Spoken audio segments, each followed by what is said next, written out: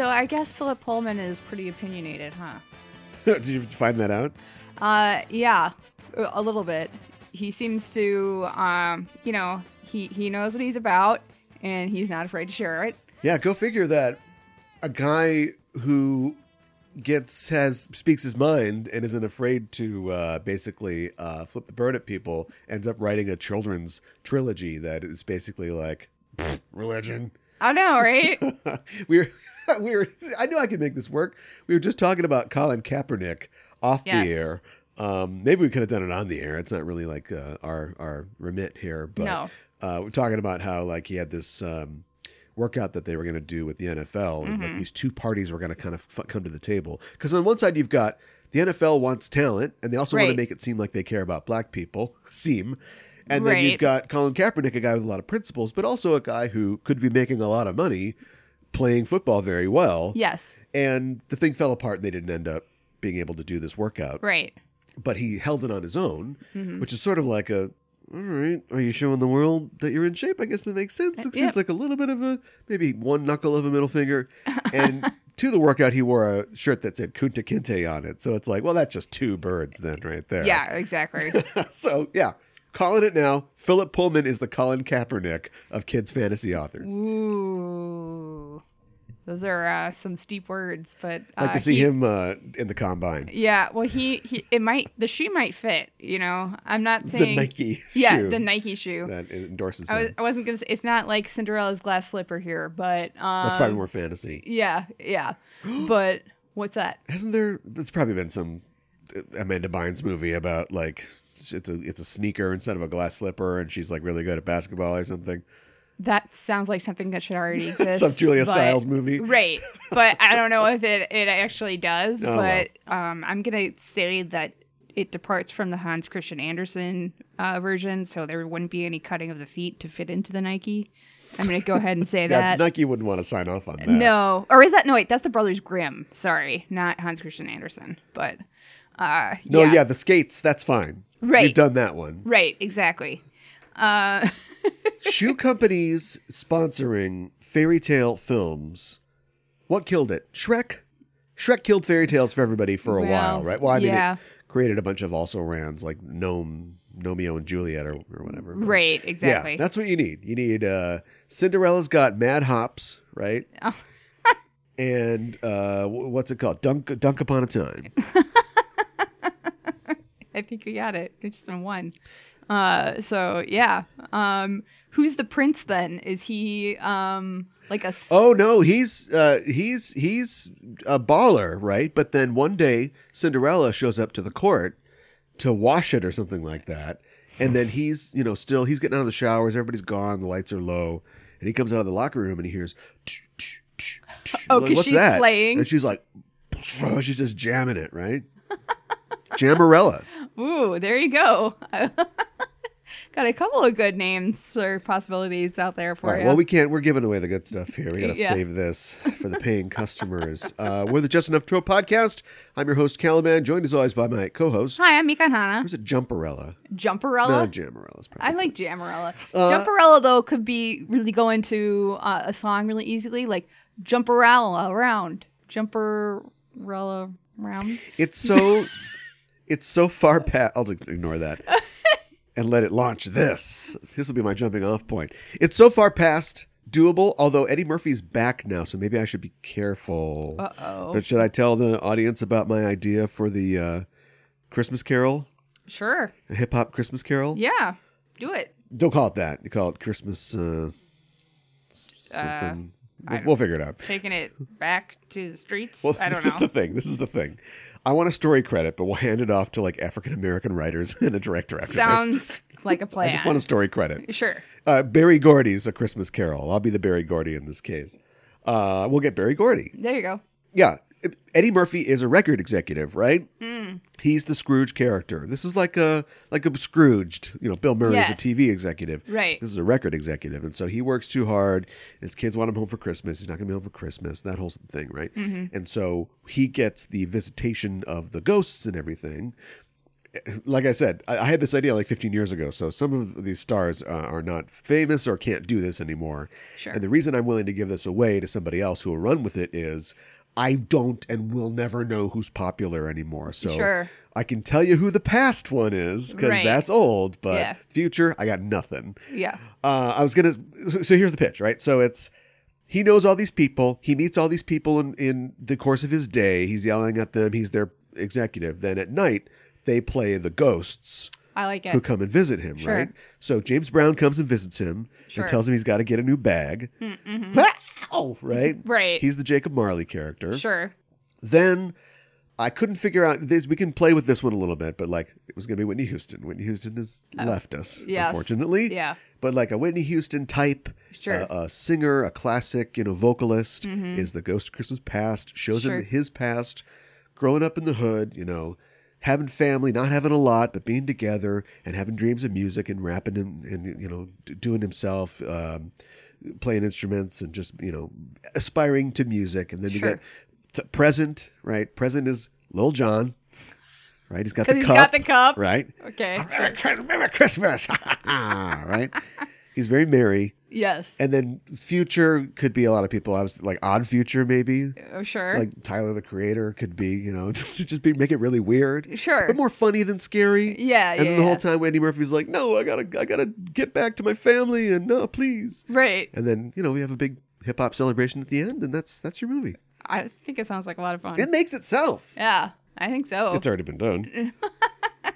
Yeah. But a million times. The Bill Murray one and also the million Christmas carols before. But I don't think there's ever been outside of maybe like a Hallmark or BET, like made for TV movie, a Black Christmas Carol. I don't think there has been either. So make it happen. That's my idea. Yeah. Too early. Too early? Haven't even digested the turkey yet. I guess not.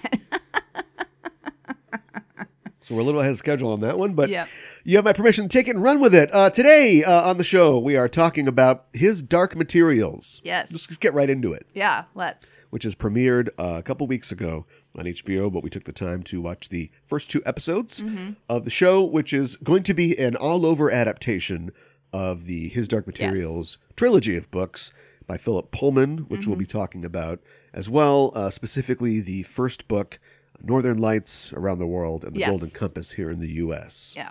But take note, if you are going to read the books or watch the show, maybe do both at the same time, the show is taking from all 3 of those books. Yes. It is establishing a story that spans the trilogy. So spoilers, or at least elements from later books will show up in these first couple episodes, and we'll talk about that when we get to that. Yeah. And connected to that, as we do on our trope show, I thought that we would examine the tropes and the really origin, or at least purpose, of quasi-religious children's fantasy series. There seems to be a lot of them. Yeah. Doesn't there? Yeah. And some of them have agendas. I have a theory that they all do. That's my thesis. And maybe we'll dig into that as we get into this. Yeah. Did C.S. Lewis ruin it for everybody? I don't know. I mean, how can you not have an agenda, though, when it's a kid's book and religion is involved? Well, here's your agenda. There has to be a theme Go that you're the going F to for. sleep. Yeah, You want them to go to sleep. Yeah. That's actually a book for adults. Yeah. I mean, does all children's literature have to be didactic? And if that is true, is children's fantasy the concentrated stuff? Well, because you're taking elements that are fantastical, but you're trying to overlay it. Like, how does this correspond to real life? Right, but does it for some reason have to be? Where's the escapism? Like Star Wars is, or used to be, ostensibly for kids, and it's like good guys are good, bad guys are bad. It's it's tough to succeed, but you have to work to make it happen. Your uncle will get killed by a guy in a black mask. Right. No, I don't know. And that's fine. And that's okay to escape, and that's fine. But like every fantasy thing, there's just a lesson baked in. You have to learn something. Right. Why didn't you clean your room? Now that's why there's monsters. Right. Or what have you. I think when you set out to write something for kids, you have to have a lesson in there somewhere. Otherwise... A thesis asks a question. Yeah. A hypothesis. You're just solving. You're going, shut up. You do. You have to. Okay. Do you believe that? You can believe that now. But by the end of this episode, you're going to know why you believe that. Okay. If you do. All right. How you doing? I'm doing good. How are you doing?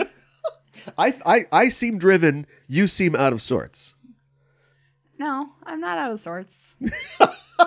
What? Good. That was pretty good. Oh, if you're like, am I out of sorts? I guess I'm out of sorts. Jeez. That would have been a little better, but that was all right. a hard 6. Okay. I want to talk about a movie that I watched recently. Sure. If you have something that you watched, we do this sometimes, share what we're consuming. We'll do that before we get into the news for today. I watched a film, a Swedish film from 2018 called Aniara. Okay. It is a sci-fi film. It is based on a poem also called Aniara. Okay. A Swedish poem from 1956 by poet Harry Martinson. Okay. And it is a story about the near future of Earth. It is about a spaceship that is nothing special about it. It is like a passenger ship that carries people, in this case, from Earth to Mars. And as the film opens, we are following several different characters, and this is like a passenger flight, or like a cruise ship, like I said. We get the idea that Earth has been devastated by ecological disaster and who knows what else. And many of these people are sick. Many of them are refugees. But there's also people that are like, I'm just catching the 310 to Mars, basically. Just a panoply of different people and races and stuff like that. And one of the characters that we follow is not given a name, but she is known as a Mimarobe. What that means is that she is, I don't know the Swedish translations or whatever, but one of the things that she does is there is, this movie's low budget, although it does a lot with the budget. And it's basically shot like in a series of malls and like convention centers. So the ship inside is very conventional looking. And there are different things you can do. There are duty-free shops. There's salons. It's like a cruise ship. Sure. To kill time on this 3-week journey to Mars. And one of the things you can do is they have this device called a Mima, which is not well defined. It's a sort of a AI type thing. You get the idea that it's partially self-aware, and it's in this room. It's on the ceiling, and it's like this swirling colors. And when you go in and you lay down, your mind is transported to this sort of virtual reality. And what people use it for, and not many people use it because there's a lot of things to do on the ship, but some people like to come in and like lay down and just imagine the Earth as it was, the green Earth, which doesn't exist anymore. Sure. Well, inciting incident is, as this ship is on its way to Mars, it has to veer off course to avoid an asteroid. Okay. And in doing so, it sustains damage and is unable to, its engines go out. Now, this is a hard sci-fi film, and because its engines have gone out, it is not accelerating, but it's basically traveling at the speed that it was going to get to Mars, but it can't slow down, stop, or turn around. Okay. That's not good. And so the ship is basically heading in a different direction. The crew says, okay, this is a problem. We'll have to get Earth or somebody to come out and give us some fuel or fix us or whatever. So it's probably going to be like a year or two. It's going to take a while. I know that we plan to go to Mars, but we'll just keep going. And it's kind of how people deal with that experience. Sure. And you've got a lot of different people. Things. Yeah. And so we follow ostensibly this main character, but also like a slice of life and everybody there. And I won't ruin anything, but as the movie starts to stretch on, we start to realize, like, the Mimarobe lady goes to the captain and she's like, it's been like a year. And he's like, it might take longer than a year. Okay. And it's how a bunch of like normal people just living their lives have to deal with now being on this ship for a long, long time. Sure. Yeah. Yeah. It's based, like I said, off this poem, which is like 29 different cantos or something like that. Oh, wow. And it was written in 1956, and it's a sci-fi poem. The guy is like a Nobel laureate like poet, but he just wrote this poem inspired by apparently like astronomy, but also the Cold War and the Hungarian Revolution that year. And this is, so it's very like bleak. It's very what you think of as like highest suicide rate, Scandinavia. Yeah. It's dark 6 months out of the year. And it's just this weird contemplation. And they took it, and it's been adapted. It's like one of Sweden's, like, this is our thing. Like, this is our Lord of the Rings or whatever. Sure. So it was made into like an opera and like a stage play. And so now this company made it into a film. And I'll give it a thumbs up review. I'll say that it is very bleak. I'll say that, like, they made, I can't remember what the budget for the film was, but it couldn't have been much, maybe $10 million or something like that, or krona. And they really stretch it very far. It's very emotionally affecting. I just put this on as a lark because I heard somebody said it was good. Sure. I got off a list of space horror movies. It's not a horror movie. Oh, okay. It's more like a Tarkovsky, like a tone poem type thing. And yeah, it was very affecting, and a bunch of people that you don't know and you'll never see in anything else, but we're all just perfectly cast to just do that thing that they do. Yeah. And the main lady was really great, and yeah, it was, I would definitely recommend it. It's called Aniara, Aniara. Very nice.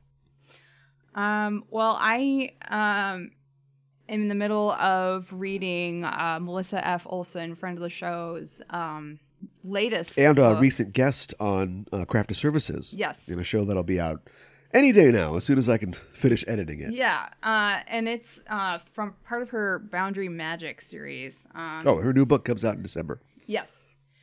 So this one that I'm reading right now is called Boundary Broken. It's the fourth one in the series, and it came out earlier this year. And as you said, the next book in the series, which is Boundary Haunted, comes out December 3rd of this year. So 2 books in this series came out this year, which is kind of interesting. But it continues the story of Lex, who is a boundary witch. So it's urban fantasy, I should say. And a boundary witch is somebody who uses death magic. So other witches don't. She's kind of like an outcast from like other witches because they're like weirded out by her because she can see ghosts and stuff like that. And so she's like weird even by witch standards. But she just kind of became a part of this community rather recently because she, in the last couple of years, because her abilities as a witch were kind of latent. And she has all these friends now who are, like her boss is a vampire. She's like the head vampire of Colorado. Her boyfriend's a vampire. She has some friends who are witches. Her twin sister was killed by a werewolf, so she's not super keen on werewolves. Okay. But this book actually, in particular, deals with werewolves quite a bit. There was a really horrible werewolf about 20 years prior who, like, turned all of these people into werewolves. You turn people into werewolves by biting them, basically, or attacking them. And just attacked a whole bunch of witches and everything. He was really terrible. And the head vampire, Maven, made this deal with the head of the witches in Colorado 20 years ago. Like, we will keep werewolves out of Colorado for 20 years. We'll make this pact. Okay. But Maven, she's been around, she's old. She's been around a really long time. And she made this deal with this pack of werewolves from Wyoming, neighboring state, that they could have a weekend pass and come into Colorado for the weekend and roam around as werewolves. Because they get, like, when the moon is full, they kind of have to be a werewolf for a while. Right. Otherwise, they're kind of in their human form. Get out of Colorado. Right, exactly. So things kind of actually go south at the beginning of this book to Wyoming? Well, in Colorado, their couple werewolves end up dead. And the plot thickens as the story continues. But they're trying to get to the bottom of this. Who would want werewolves dead? And, like, it seems to get connected Vampires. to a whole bunch of different things. Well, that's one thing. But they also think witches because, at least some people think witches because witches wanted werewolves out of Colorado. Wyoming's north of Colorado. Okay. New Mexico south. It's all good. But the story continues, and Lex is trying to get to the bottom of it, as well as she feels really responsible because the head of this pact of werewolves called in a favor for her. Like, he helped her out one time, and so, like, she owed him a favor, and she reciprocated that, but she feels like a lot of this really bad stuff happened on her watch, so she feels really responsible for it and wants to get to the bottom of it even more. But it's very entertaining. It's fast paced. I'm a third of the way through already. So I would recommend it. If you would ever, I wonder if I really like Melissa's work. It's funny to me because if you said like, hey, it's a vampire book, I'm like, great. A lot of those. Yeah. But yet she manages to bring both like a fresh perspective to it, but also a real, I don't know, some people really like the crazy, like, I was descended from Cain, the originator of the but hers is like, yeah, whatever, dude. Like, she's got like a real, especially like her main characters, her heroines have like a real, all right, whatever. I'm kind of cut through this in that Buffy kind of way, you know, where the vampire's doing one thing and it's like, look, I got my show's on, so let's wrap this up. Exactly. Like a real kind of practical kind of view of it that makes them, exciting and kind of different than a lot of your fantasy type stuff. Yeah, and another big part of Lex's character is she was a soldier over in Iraq. So I mean, she has a little PTSD from that, as a lot of people would. So I mean, that plays into the story as well, and even though you're these powerful characters, you still have vulnerabilities. Yeah. So. Well, that's good. That also the owing somebody a favor and being stuck between factions. These are all like noir kind of tropes. Absolutely. Or like gangster crime movie type tropes too. Sure. So, yeah, sounds great. So check that out. And Boundary Haunted is out first week of December. Yes. And Melissa will be on Craft Services talking about Super Mario Brothers, the movie, pretty soon. Let's talk about the news. Well, the big news is, of course, the launch of Disney Plus. Yes. We don't have any reviews of Disney Plus content this week, but that'll be coming up soon. But we can talk about the launch of the platform. It was a little rocky. Yes. Like, I think surprisingly, because you would think that Disney would be prepared, There's no way to know exactly what the effect of 10 million subscribers which is their count as of a couple days ago, might even be higher now, would have on your service. You're never going to be fully ready. Yeah. And I saw some initial things, and of course there will always be people who totally freaked out. But I have plenty of friends who are just watching away and just loving it. I'm seeing a lot of social media posts of people discovering things like, oh, this is on here? Right. And finding a lot of little tidbits, which is both good because Disney has a real deep catalog, but also, there's some big things that aren't on there. And so it's like the early days of Netflix where it's like, Mansquito was on here. I know. What are the early things that I remember being available to view digitally on Netflix, because they used to send discs out. I remember back then. Yeah. Was The Office. I remember it being on there like really early on, and that's actually how I watched a lot of the series. Yeah, and it was on TV. Yeah, that's true. It hadn't ascended to thanks to the millennials, I guess, to like the sort of cultural pantheon that it is now. It was always popular, but absolutely. Now it's just you can launch, say, an Office podcast. Sure. Get off my lawn, ladies. But anyway, the news about the thing is, of course, like I said, 10 million subscribers on its first day. He was expecting around 8 by the end of the year. So even for Disney, seems like that was a little... a bonus. Yeah, a little timid. I think 10 million is not... That's easy, right? I think so. They'll have 20 by December. But right. They were being a little cautious, but exceeded that.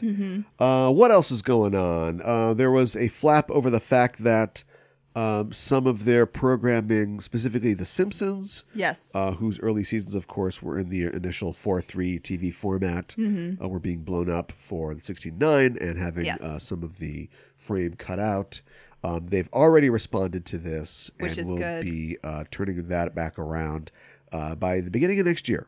Okay. They plan to have them available in the original uncropped format. So nothing to complain about there. Well, yeah, because I think as we were talking about, you get a lot of sight gags that are cut out. Yeah, I mean, name one. I don't know off the top I can of my name head, one. The fact that they go to the Duff factory and they show that Duff Light, Duff Dry, and Duff Classic all come from the same tube. Sure. But yeah, I mean, it's still, you want quality. You're paying for it. Right, exactly. I should also mention that Disney's stock has hit a record high after the report of 10 million plus subscribers. It is just shy, or at least was just shy, of $150 a share. And then closed midweek about $148 a share. Mm-hmm. So that's a record high for Disney. Netflix stock dropped by 3%. Okay. On the same news to $283 a share. So still, wow, that's I didn't know their share was so high. I didn't either. So that answers the question where all our money comes from. But yeah, everything is looking pretty good. Reviews of a lot of the shows have been high. Yes. I was just going to say, I saw a thing that said, also, they will have more Marvel movies than they said they were going to. Oh, okay. They managed to get some of them just before launch. Werner Herzog had high praise for The Mandalorian, which, of course, he appears at least one episode of. Oh, okay, sure. He said, it's cinema back at its best. Okay. And I can't remember, I'm not going to look it up now for the receipts, but did Werner Herzog weigh in on the whole Marvel movies? Not that I know of, but that doesn't mean that he didn't, Yeah, I wonder what he had to say about that, but he has high praise for the show that he is in, which I thought was interesting. And he calls it cinema. Yeah. It is cinema. There you go. I agree. Yeah. But, a lot of the old guard would disagree. Yes, absolutely. See The Irishman on Netflix. Right. Little news out of the, actually from the same camp, ABC announced that they will stop using their live plus same day ratings for the Nielsen's. So this is the sort of thing where you do live and same day streaming numbers is your ratings, basically. Yeah. There's been an updated, as streaming has advented, there's been an updated like a live plus 7 or live plus whatever to measure people who are sitting down and watching it. Either on a broadcast TV or on a same time launch, like when we watch CBS All Access shows. And using that plus a number of days out, people who are going to it later to catch it, usually before the next one airs, to get what the rating of that show is. Because if they don't know what the numbers are, they don't know if that show's succeeding or not. Right. Except there are many ways to know. So why social media, okay. Word of mouth. There's a lot of stuff. But the thing is that, remember, TV exists because of watch commercials, right? Yeah. There'd be no TV if they couldn't put ads under it. Sure. And you can't sell ads if you don't know how much to charge people. And you know how much to charge people depending on how many eyeballs you can confirm saw it. But as we saw with shows like Community, where they go, well, look at the numbers. Nobody's watching this. And then it went off the air, and people were like, what? And then it went on to something like Yahoo, who was able to measure how many people watch it through downloads, and like millions of people were watching it. Right. Except Yahoo didn't know how to turn a profit off of that, so same difference. Yeah. So why are they deciding not to do this anymore? Because it's outdated. Because they're getting rid of the old method of just saying how many people saw it the exact time it was on. Oh, I see. They are basically, they are adapting to taking into account the plus 7 or the plus how many, people watching it after the fact. Okay. All right. Now, that still doesn't help them with live advertising because how many people are going to see this Kotex Wisp commercial? Right. It's an old joke. I'm not going to explain. Right at this time that it was on. Right. But, it's a whole new world out there. As far as advertising goes, do you sell a slot that's for a specific company or is it random? When you watch Hulu, what ads are you seeing? I know I'm seeing the same Wisp ads over and over again. Right. But trust me, these little grubby fingered ad people, they'll figure it out. Right. If they don't, they're not going to get the money, so they'll figure it out. Yeah. Okay. I mean, I guess that makes sense. I was confused at first, but the way you explained it, it makes sense to me that they're getting away from that because you have to change because of the way that streaming is going. Because people are consuming it in different ways now. So you have to move with the times. Yeah.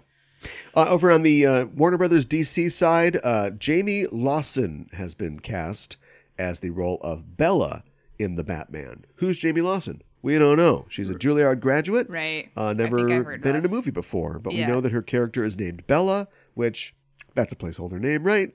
Have Robert Pattinson starring in your movie? I know. So this is your romantic interest. Saw that, but it'll turn out to be somebody. I don't know. It'll be somebody that we know or somebody from the books, right? Yeah, I read an. She's described as a grassroots political candidate running for office. Yeah, I saw that. I read an article that was guessing maybe she'd be Batgirl as a possibility, but I don't know. You don't think so? Well, if she's don't pair Batgirl with Batman. Well, sure, right? Because they're in the Bat family. Maybe. Look, there's a billion people she could be. Yeah, I know. Catwoman. Is this where I do the thing where? Well, yeah. Is this where I do the thing where you always go? She happens to be black. I don't think we say that anymore, do we? I don't know. She's African American. Yeah. As is Zoe Kravitz. Yes. So are all of his love interests going to be African American? That's real. I don't know. That's real progressive. Yeah, I guess. Yeah. Yeah. Yeah, I guess we'll figure it out as it gets closer, like who she's gonna actually be. This is you holding the story under the water until the bubbles stop. All right. Jeez. I guess we'll move on because you're uncomfortable. Black Adam has released a poster, and it's set its release date. It will come out December 22nd, 2021. Okay. It's a ways out, but yeah, it's far enough out that until they wrap filming on this, I don't believe that it's really going to happen. But the poster's pretty much what you expect. It's just, a guy that looks like The Rock, a.k.a. Black Adam in silhouette, right, going, I'm Black Adam. Okay. He happens to be black. All right. Gotcha. Right. Okay. So we can't even see that it's The Rock, you're saying. It's just kind of looks like The Rock. But I mean, it was never not, if you just draw pointy ears on The Rock, it's Black Rock. Adam. Yeah, I know. They both have that or they used to have that solid swoosh of hair. Yes. That Namor hair. Yeah. And he's the most electrifying man. Black Adam has lightning bolts. Okay. Yeah. You get it. I do get it. Do you? I do. What else is happening? It looks like Dr. Sleep is knocked out. Yeah. On the mat. Yeah. KO'd. Yeah. Dream Street. Did not go over well. No. Unfortunately. You were saying to me the other day, this is a really bad year for movies, and I don't disagree. It is. I mean, not money wise. Movies are making more money than ever, but when you look at you look at a movie like Parasite, which is a foreign movie, is not like a $200 million movie. No. And I think people are already calling for ooh, this should be a best picture. This shouldn't be just a best foreign picture. Well, it won the Palme d'Or, right? Yeah, and I don't want to sign off on that, but I think it did. Okay. Well, anyway. I swear it said at the beginning. And it's because there's nothing to compete with it. Yeah. I think you're absolutely right about that. I mean, am right. Some of the biggest releases that did well were Captain Marvel and the Avengers Endgame. I'm trying to think of non-Disney blockbuster films that came out this year. Hobbs and Shaw. Oh yeah. Did the new Jurassic? I'm talking about dramas. I'm talking about your Kramers versus Kramers. Okay, sure. Kramers versus Kramers. Yeah, that's plurals. What was Meryl Streep in? Oh, she was on Netflix. Right. Maybe that's the problem. No wonder Scorsese's so angry.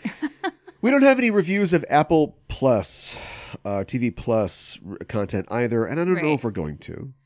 You don't want to see. You don't want to see. Yeah. That's the review. Yeah. You don't want to see. Don't bother to see.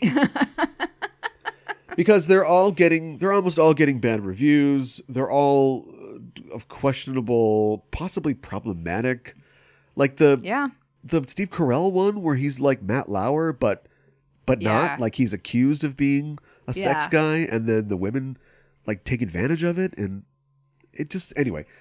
I don't know. Maybe we'll have a review of some Apple TV stuff in the future. That Ron Moore show looks okay, but apparently it's not doing good. And the executive who's in charge of content is leaving the service. Due to those mediocre reviews. That's bad news. Yes. That's real bad news because it's still early days for that, I think. So. A guy named Kim Rosenfeld. He was at Sony TV for a long time. Oh boy. So Apple, when you go shopping, if you go shopping at the bargain store, you're gonna get bargains. Right. So anyway.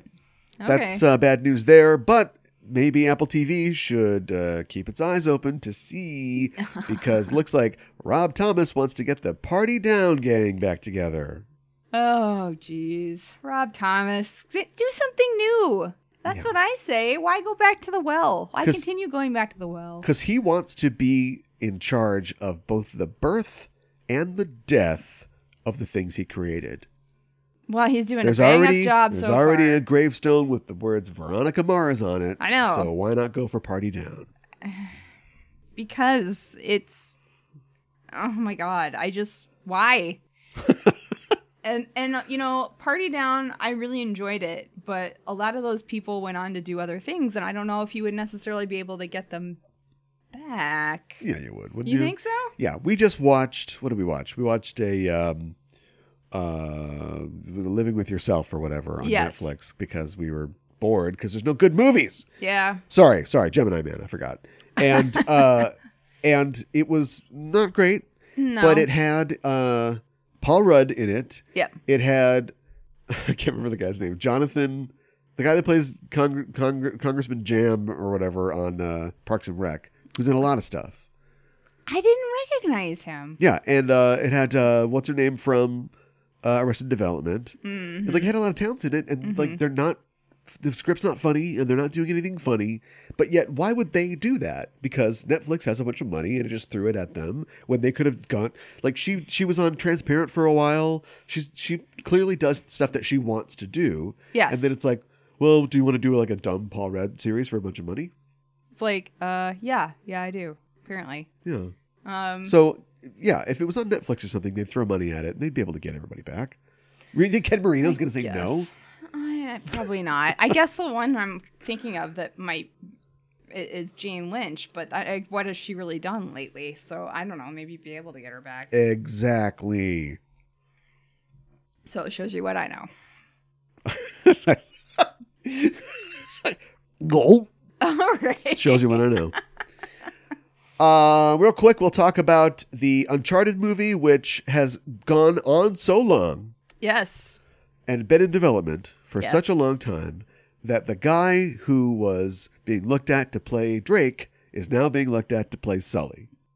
Mark Wahlberg is in talks to play Sully to Tom Holland's Drake. Okay. Making this Uncharted babies. Yeah, right? Right? If your Drake is too young... then I guess your Sully's too young. Yeah. The problem is that if this is going to be like the like the first chapter of Uncharted 3 where he's a kid or whatever. Yeah. Tom Holland's always going to look like that. He's never going to grow up into Nathan Fillion. Be like bulked out. Yeah. And Mark Wahlberg is already 50 and he's just going to look like that forever, right? Right. So you're not... Sony. Nobody else thinks this is a bad idea? I know. I don't know. I guess it could be okay, but it's going to be a little different from your video game series. That's for sure. From my video games that I love so much. And stopped playing the fourth one after like the second chapter because I was like, I know. This is literally just holding down X and pushing the stick up. And he goes, oh, I almost fell down. Oh. Yeah, and then like a bajillion cutscenes. Like those movies have always been like, those movies. I did that on purpose. No, I didn't. But like those video games have almost always been like movies. Like seriously, there's not a whole lot you actually do in them that is an actual video game. I feel like they got worse. Yeah. Uncharted 2 is a pretty good game and it's a pretty good story. But I don't know. Maybe my patience for them is just, you know what I really liked? I liked the Uncharted Vita game. Really? Yeah, because of it was developed on the console for the console, and so it was designed to show what it could do, and so it used the touch screen and also the back touch screen a lot to like manipulate things, and you'd like, oh, Sully, I found this dig, and you'd like brush the dirt off of it, with the Very touch nice. screen and stuff, and so yeah, I mean, just that's me being involved in the storytelling, right, and not just watching a movie that I push X during every once in a while. Right, exactly. That's a Hideo Kojima game. Review of Death Stranding coming soon, maybe. What else? Speaking of Netflix, Netflix has licensed the rights for Beverly Hills Cop from Paramount. Oh boy! To make a Beverly Hills Cop 4 with Eddie Murphy. Oh my goodness! Wow. Why would Paramount give Beverly Hills Cop 4 away? I don't know. From their perspective, from Netflix's perspective, you guys. Why would you do number 4? That's a big gamble. I mean, it is. People miss, My Name is Dolomite. Like, people miss Eddie Murphy. Mm-hmm. But, he left Hollywood for a reason. Yeah. Right. Pluto Nash. Yeah, I know. Beverly Hills Cop 3. Right. So, it seems like a weird combination there, if you ask me. Netflix they'll do anything. They have proven that. It's not a good look, I gotta say. Be a little choosier, Netflix. Well, they're definitely forward, fashion forward, or whatever you want to say. Depeche Mode here. They want to if he's got a renaissance coming, and people really like the Dolomite movie, then they want to be the first in. Okay, and they're got the money. Yeah, they or at least they've got the credit, and so they want to, go for it. Mm-hmm. I bet they've got some. So people used to think that like Uwe Boll was laundering Nazi gold or whatever, and that's how like he made his movie. The truth is that he was just laundering probably regular German businessmen's gold, some of which may have been sourced gold from the Nazis. Yeah. Netflix must have some producer's scheme here where they can borrow whatever and spend it, and then success or fail, they'll still be on top. Yeah. Right? Mm-hmm. Yeah, I see what you're saying. Because like there's just there must be no downside. Yeah. There must be no consequences. Yeah. Although, man, we keep hearing how much debt they're in. I know. I don't know. Yeah. Some last drips and drabs of the news here, and then I thought we'd talk about a couple trailers, or maybe one trailer that came out recently. Okay. It looks like Charlie's Angels did not do very well at the box office here. Yeah, that's coming in at probably bad. around, maybe a little over $10 million.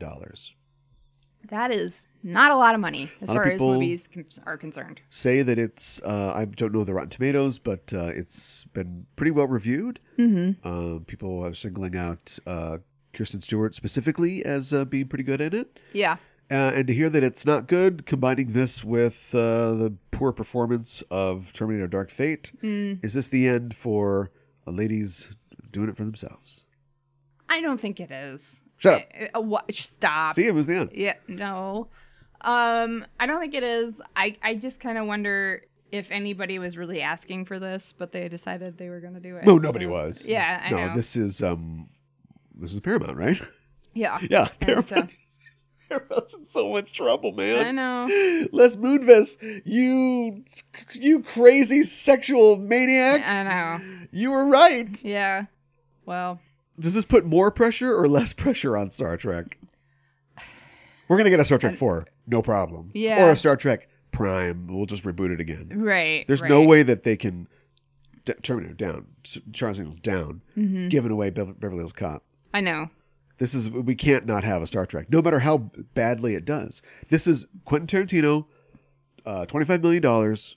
Do what you're going to do. It's Tarantino. People will come out no matter what. The 9th film, the 10th film or whatever by Quentin Tarantino. It'll make $500 million back in business, $8,000. Right. That's my theory. Yeah, no, I think that is totally plausible. I think it's unfortunate that Charlie's Angels did not do well. I don't think it's because it's a woman-led film. I think it's just people aren't really excited about Charlie's Angels for whatever reason. Or anybody who's in it. Yeah, honestly. This probably doesn't bode well for her sci-fi film that's coming out. next year. I didn't know she had a sci-fi film. Yeah, it looks like, I don't think it's going to be any good, but it looks like an Abyss, or not the Abyss, like a Leviathan type thing. Okay. They're in a deep sea habitat, and something's attacking them. And okay, sure. You saw the trailer, didn't you? I don't think Don't worry about it. Okay. It looks like that. What else? I clicked on a story. Here it is. The Witcher Season 2 is being greenlit. It's happening. I heard that. Check it out. Without Season 1 premiering yet. Gonna be great. Yeah. And again, Netflix, always in the news, Netflix has inked a deal with Nickelodeon to create original animated features and shows. Yeah. They're trying to... They're running scared from Disney. Yeah, they're trying to keep on top of it. Although they could never be scared. Yeah, but they're nervous, so they're like, let's make a deal with Nickelodeon, which honestly I think is a good idea on Netflix's part. Because honestly, I've heard a lot of people saying that they have chosen to go with Disney Plus because there is a lot of content available for kids. And I think that Netflix getting a piece of that pie is going to make them more of a runner in this race, like it's going to make them more competitive. I guess. Do you know that, what's her name? We just talked about her. Little girl. Kristen Stewart? Kristen Stewart is going to be in a movie about Gene Seberg. She's going to play Gene Seberg. No, I don't think I know who Gene Seberg is.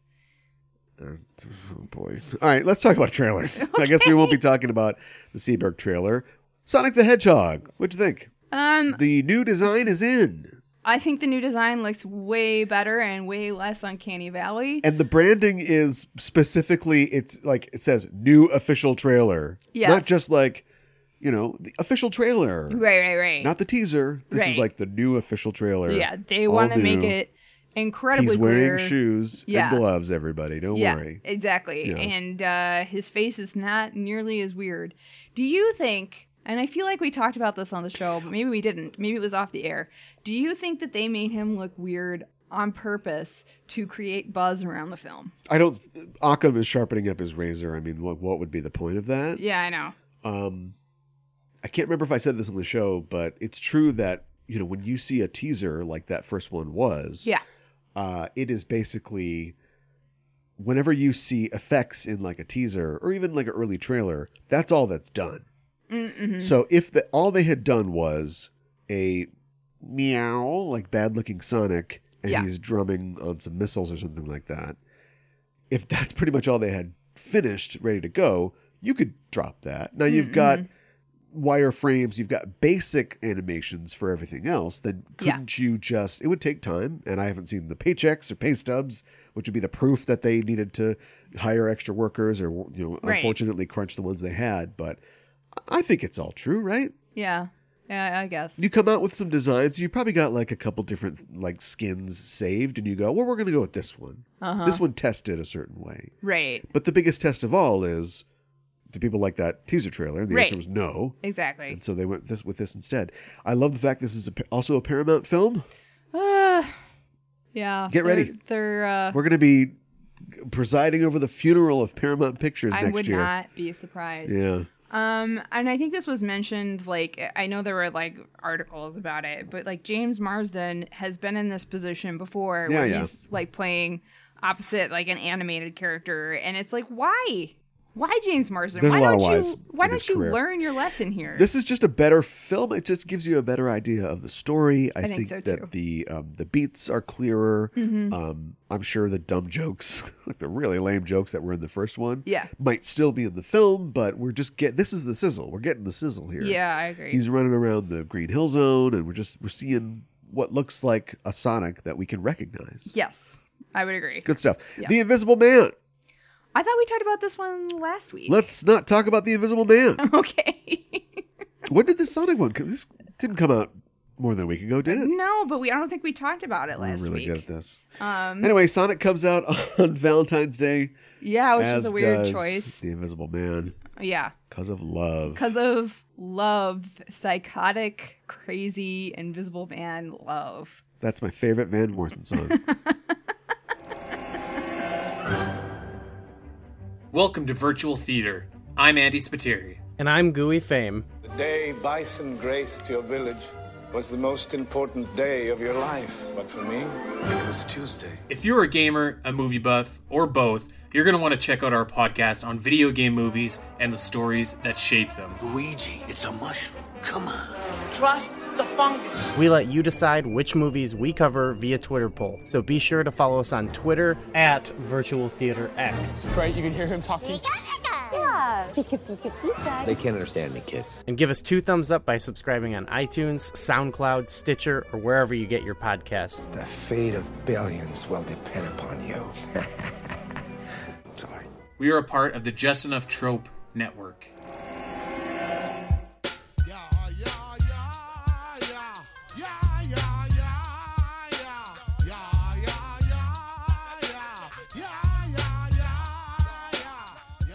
All right, before we get into our discussion about these children's fantasy books, do you want to say some short words about the Rick and Morty premiere?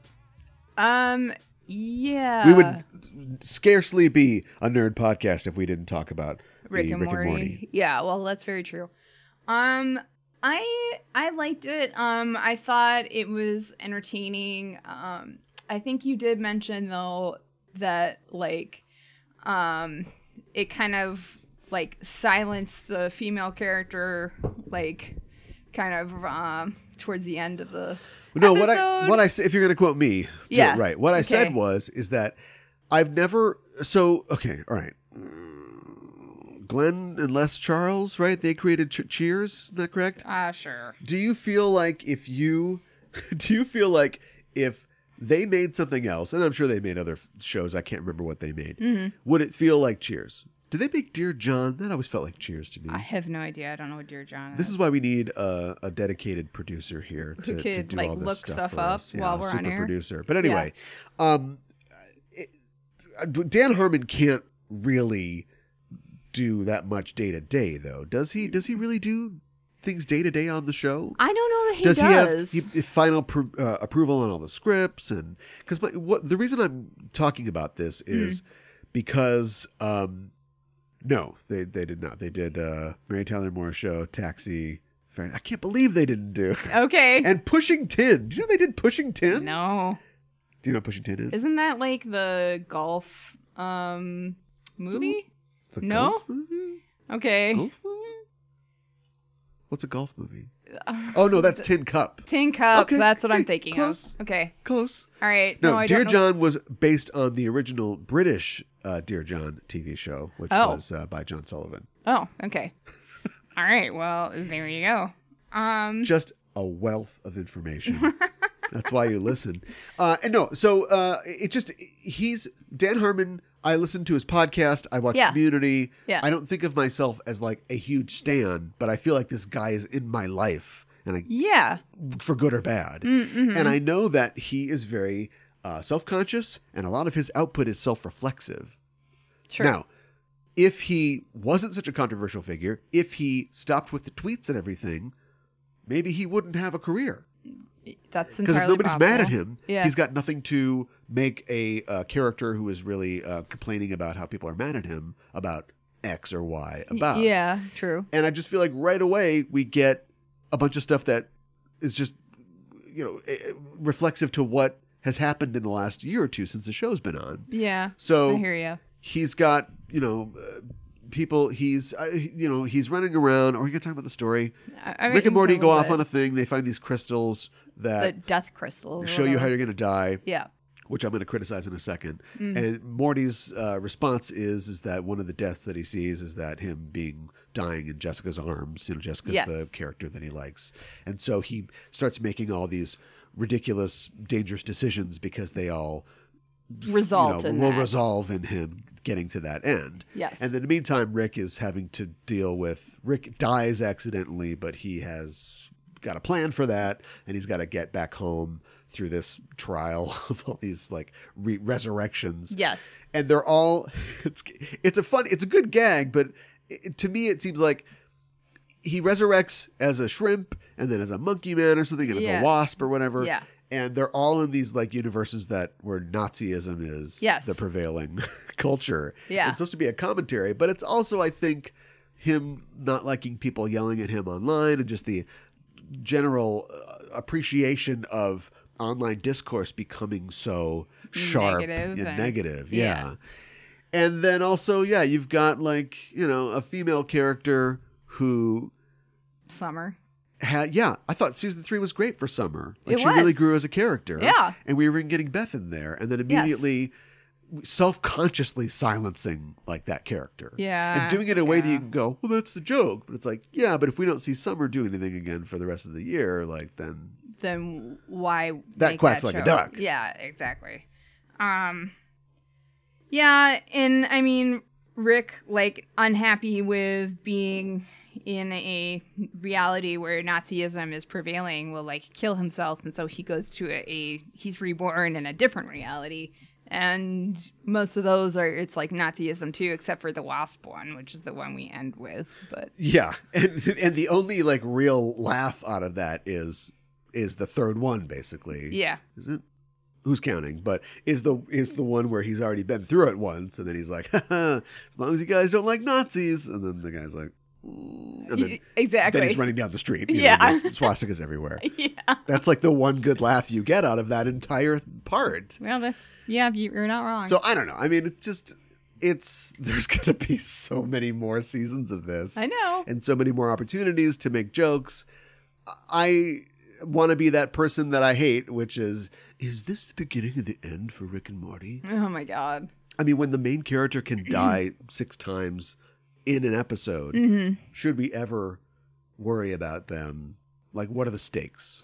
Well, and that's been a problem almost since day one. Almost from the beginning. But I just really felt like I felt it this time around. Yeah, I mean, I've completely lost track on what version of Rick or Morty we're on right now. It doesn't really matter. Yeah, and I know. Not to mention, like, the crystals really cuts to the heart of that, because it's all done for this gag, which if you haven't seen the episode, I'm not going to spoil, but this gag of where Morty, copyright, wants to end up when he dies. But these crystals how do they work their bullshit? Yeah, because I know. It's Rick. What is death? Do you know what I mean? Yeah. How come Rick doesn't see himself impaled on a rock when he's touching the crystal during the gunfight? Yeah, that's a good point. Because that's where he's going to end up. Yeah. But is that even death? Why doesn't he see himself being beaten to death by Nazi shrimp? Yeah. Why doesn't he see...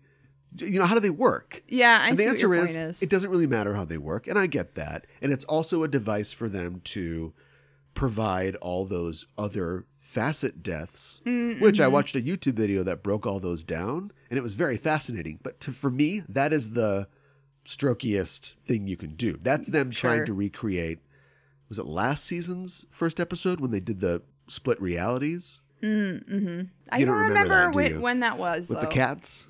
Sure. I can't remember if that was the second or the third one, but they've got this.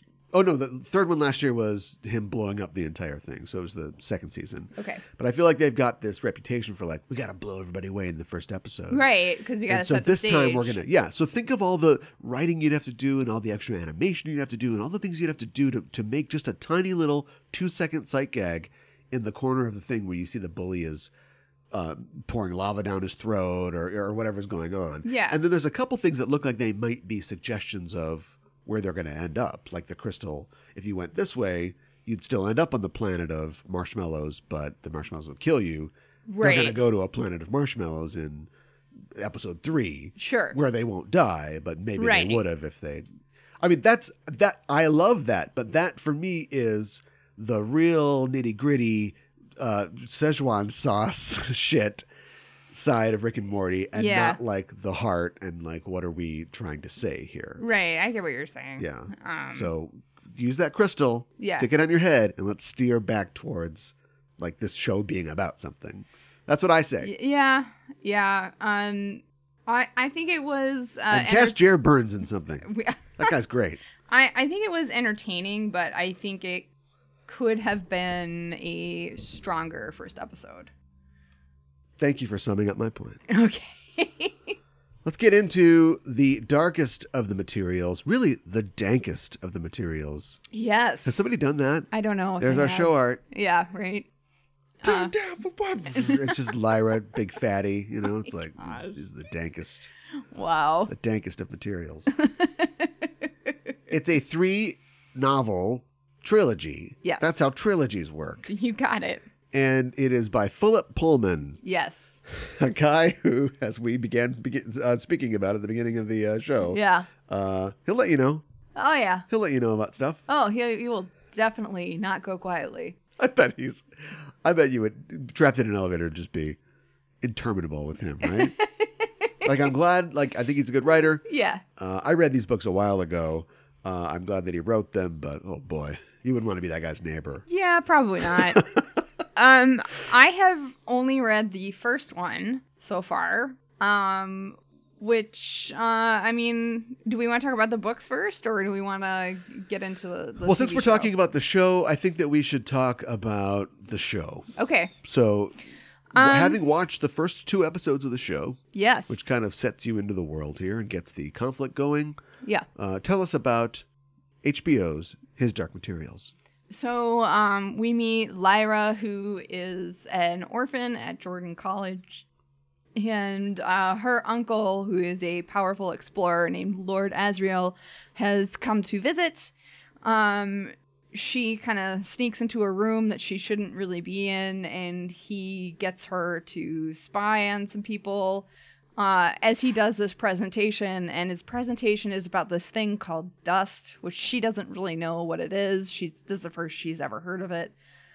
She's kind of a mischievous, curious kid, and she pals around a lot with her friend Roger, who is another kid at Jordan College, is where they are in Oxford, England, and it's a world similar to ours, but not. It doesn't graft exactly onto ours. They have every human, yes, all of them has a creature that kind of is representative of their souls, and it's written like Damon, but it's pronounced demon. And when they're a young kid, the demons continue to change shape, so that they're in an animal form. They're always in animal form, but they can change their shape from one animal to another. And then when they become more mature, as kind of like mid-teen, their demon chooses a single shape, and that's what they'll be the rest of their lives. And that is a major part of the series. And early on, there's this group called the Egyptians, and they are a boat-faring people. And there is a little boy, Billy Costa, who is missing. And it is rumored that he is taken by these people that are called the Gobblers. And Gobblers take little kids. They don't know why. But the Egyptians swear they're going to find the Gobblers and save the kids. And that is a huge part of the story. And then Lyra also meets somebody who she finds to be very fascinating, a woman named Mrs. Coulter. And she ends up going to live with her in London. And they take an airship. Yes. Because this is an alternate steampunk universe. It is. And they have 30s style cars for Nothing some reason. tells me that steampunk is kind of over more than the fact that there's airships in this, but they're not like, oh, they're all brass. Right. Oh, you know, if anything, they're kind of sleek. And even the 2007 movie, which maybe we'll talk about in a little bit, seemed to kind of, I don't know, some elements where you think it'd be real, like, oh, gears and gauze and goops and doops. Right. And put these goggles on. Yeah. Everybody's got to have goggles. Zack Snyder. And this is, like we said, I mean, it's probably the first, maybe half or almost to the halfway point of the book in this first book in these 2 episodes. And then there are a few elements that are seeming to set up things that would come in the next 2 books. Yeah. And this is a long-awaited sort of thing. Like we said before, there was a real abortive adaptation in 2007 by New Line Cinema, who was, here's the deal. Movie companies always say that they never make any money from anything, because if they make money, then they have to profit share, because that's how you make a movie in the first place. And we know that that's not true, because what's his name? He's his name? From New Zealand. He's Peter Jackson. Yeah. He sued them for all the money that they owed him for those for those movies, and eventually won, and they paid him. But whatever they did with that money, it went somewhere, because they made the Golden Compass, the first film in a planned trilogy, to be the new Lord of the Rings. They were making it out to be that. Yep. Yeah. And if you watch the trailer for the 2007 movie, it starts with like a ring flipping in the air. Yep. And you're like, and then it turns into a compass. The Golden Compass. Yeah. The Lord of the Rings movies of the second half of the aughts. Yeah. Right. Wrong. Yeah. No. Right. It failed, and basically Terribly. is known as one of the things, if not the major things, that destroyed New Line as a brand. They technically exist still, not around as a studio anymore, because of the failure of Golden Compass. Yeah. No, thank you, the world said. Yes. To a movie starring Nicole Kidman, starring James Bond. Yeah, Daniel Craig.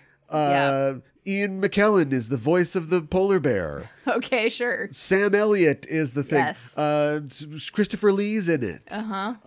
Jim Jack-Jong, the guy from Downton Abbey, is in it. This movie is packed solid with stars. With stars. Yeah. A bright, shining constellation of stars. Yeah. Directed by some guy nobody's ever heard of, and starring some girl nobody's ever really heard of. But otherwise, could have been huge. Polar bears punching each other. Absolutely. Failed. Yeah, I know.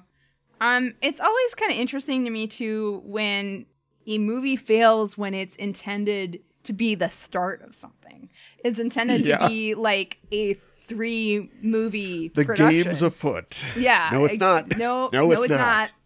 We'll never see you again. No, exactly. And we're looking for more adventures coming soon. And we aren't. And a lot of people will do our best. This is a show that hasn't finished yet, so we can't spoil what's coming up, but we'll do our best to not spoil the books really either for you if you haven't read them or even seen The Golden Compass. But I will say that, as somebody who's completed the first book, let's say, you haven't seen the 2007 movie. No, although I have do not. recommend that you watch it. I don't think it's terrible, but it's not great. There is something very affecting and important that happens in like the last 10 pages of the first book. Oh, yes. That doesn't happen at the end of the movie. Absolutely. Oh, okay. That's how much that polar bear punch was pulled. They cut almost all the religious implications and elements, and that thing that happens doesn't even happen. They're just like sailing away in the airship, and they're like, I hope we solve this mystery. Why would anybody want a second movie out of that?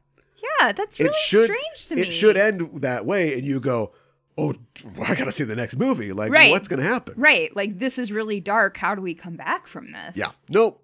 It just... we did it. That's weird. That is really bizarre to me. I know. A movie where... Ava Green is a flying witch. I know. and yet nothing. I know. I mean, when I read that in the book, it was something like 25-year-old Ava Green is a flying witch. I know, right? No, we don't want that. No, apparently not. Okay. Yeah. Wow. Okay. So yeah, real bad news, real mismanaged as a property. How do you think BBC HBO is doing? I think they're doing a decent job so far, although I will say as a warning to other people, there is something that happens, I guess, in the second book that is in the second episode. Oh, so yeah, well, we mentioned that. Yeah. So I was kind of like, what? But Freddie Highmore is the voice of Pantaleimon. Yeah. Sorry, I'm still on the 2007. It's okay. I was really disappointed. I walked into that thing going like, this is it. This is it. There's rings and there's men and compasses. They thought this was it too, and they were going off of the back of not just Lord of the Rings. They were all of them deceived. Well, yeah, like I read an article that was talking about other books that came out around the same time as this series, and some of them being Harry Potter and another being Game of Thrones. Yeah. Which were hugely popular and were adapted way more successfully. Well, no, not really. You don't think so? No, I think that Game of Thrones was clearly not successful. This is the thing about Game of Thrones. Everybody woke up from a dream in season 8 and was like, oh my God. Guess. And I'm like, you can find social media posts from me from like 2010, 11. I'm like, I don't understand. Like, I watch it because everybody watches it, but what are they talking about? It's like the best show. It's not the best show on TV. It's not even top 10. Oh, okay. But anyway, we don't want to go back. We want to go forward. Yeah. I'll talk since you don't seem to want to. I didn't say I didn't want to. I like it so far. I really do. I think that it's interesting because to me it seems much more than the sum of its parts. There isn't anything about it that I think stands out as being, oh, this is going to be really great. The guy who is basically writing and overseeing it, Jack Thorne, is never done. He's done a lot of stuff and nothing ever that I really thought was real great. He is working on, or he did a draft of the Rise of Skywalker, but who knows where they're at on that point. That's actually a news thing that I didn't bring up. A lot of people are working on, there's some really weird names of people who are working on Rise of Skywalker. Oh, okay. You can only have 4 writing credits on a movie, right? No matter who works on it. Right. In this case, it is, of course, we'll say it's based on characters created by George Lucas. Yeah. But Colin Trevorrow and Derek Connolly's names are still on it. Really? Yes. That's so bizarre to me. The implication was that once JJ came on, and he basically said in interviews that they are starting from scratch. Yeah. Also, you probably just have to because... Well, right. Your main character died. Right. But I mean, the actress. Yes. But yeah, so we don't know if this is just they're using elements or what. But okay, but there's still a big probably portion just bad of it news there. all around, though. Yeah, right? yeah. So anyway, but Jack Thorne is involved in this thing, and he did the Cursed Child play. Oh, okay. He wrote that. Harry Potter. Yeah. Remember Wonder? That Luke Wilson movie that too many Christians liked for me to think that was any good. Oh, okay. Anyway, so far I like it. Yes. I think it's. I've heard it say that it's solid, but it needs a little more magic, and I don't disagree. But I think they're leaving it somewhere to go. I think so too. You know, I think they've done a really good job of establishing this world and it being a little different from our own. Yeah. I think the cast is not as good as the 2007. Oh, okay. Look at all the heavy hitters in that thing. I know. I'm never gonna take James McAvoy over Daniel Craig. Come on. There's something about Daniel Craig. Yes. That character, Lord Asriel, has to come off the page. You have to feel the threat of this character. What I like about these books is that everything. I mean, this is like the first chapter. The kindly master who has basically raised Lyra, because her parents died in an airship accident, immediately tries to poison Lord Asriel. Yes, and she so witnesses nice it. guy tries to kill Lord Asriel. Yes, she saves Lord Asriel, and then he kind of goes off. But then you hear all these things about him, and he's like this mysterious figure. Like, is he a good guy or a bad guy? We don't really know. No, the nice guy that raised her tries to murder him. I know. So everybody is ambiguous in this story. Well, and I think that true. is played out well in this. But otherwise, like, would I take a Ruth Wilson over a Nicole Kidman? I don't think so. Well, I'm not saying that they're the Bobo version of like the 2007 cast. But I think they're all pretty well cast and are doing it. It's like James McAvoy's too. I think I relate to him too much. Do you know what I mean? Yeah, I think I know what you mean. But he does play like I really liked him in that 80s music movie. Sure, right. What was that? The coldest winter? No, Atomic Blonde. Yes, yes. So anyway, he's probably good for Asriel. But Daphne Keene's a real star here. I agree, and I think Where'd this girl come from? I know she's very talented, yes. And I think you really get into the character pretty easily, and she's the protagonist, so it's a good thing that you're able to relate to her. Yeah, she's not some seed-stealing kid from the other thing, right? I don't know the kid's name, and I don't care. But the kid who plays Roger, looks almost exactly like the kid who plays Roger in 2007. I noticed that. There must be an endless supply of bucktooth like urchins that they can just draw on. But he's actually really good too. Yeah, it's great kid casting in this. It is, which is important. Yeah, because they play a huge role in it. And I don't know, when I read these reviews that talk about a lack of magic, I think that what you're seeing is a TV budget, and you're also seeing them lean on the verisimilitude of the world in a way that sells the reality of these characters' reality, but forgets that the audience would be surprised by this. Mm-hmm. So you can have like, oh, it's an airship, and oh, that guy's got a panther or whatever. Right. But for them, it's no big deal. Right. But for us, there should be a couple moments where we see like, oh boy, this is like really weird, crazy that everybody. But right away, everybody's got animals, and we're just supposed to like accept that, and it's fine, and they can transform sometimes. And, and yeah, I think that the show does a good job of like, because the Golden Compass of the movie, I don't know, this wasn't supposed to be like Golden Compass of the movie versus the TV show, but there's just so much on display, and it's flashy and gold, and those dresses that Nicole Kidman wears, and it's all on display. And this is supposed to be more grungy, more 50s, England, coal and the crown, type thing. Right. Not in the palace, on the streets. Right. Yeah, we haven't seen Lee Scoresby yet in this, Lin-Manuel Miranda, but I actually read an article where he talks about Sam Elliott portraying the same character in the movie. Yeah, what does he say? He said he nailed it. And he was like, he knew that him coming in and playing this character, it was going to be different. He wasn't sure how he was going to approach it. He's making a habit out of this, huh? Yeah. I'll just be Bert Jr. I guess. What else can I do? Anybody want to make a sequel to Casablanca? And I'll just be Rick 2? Oh my gosh. Yeah. So I don't know. I mean, I think there's something to be said to acknowledge those who came before you and say, oh, they nailed it. And then like, well, what am I going to do? Yeah. For this part. And and also I think people just need to stick with it. This has been renewed for a second season, but there isn't like a set order. And I think it would have been smart for them to just go, look, we're the BBC. Maybe that's I still don't know how their TV works. I don't either. Set aside, earmark this amount of government funds or whatever. And then HBO is like, all right, here's a boatload of money because we're HBO, and just say, look, we're going to do 3 years of 8 episodes apiece, do the whole thing.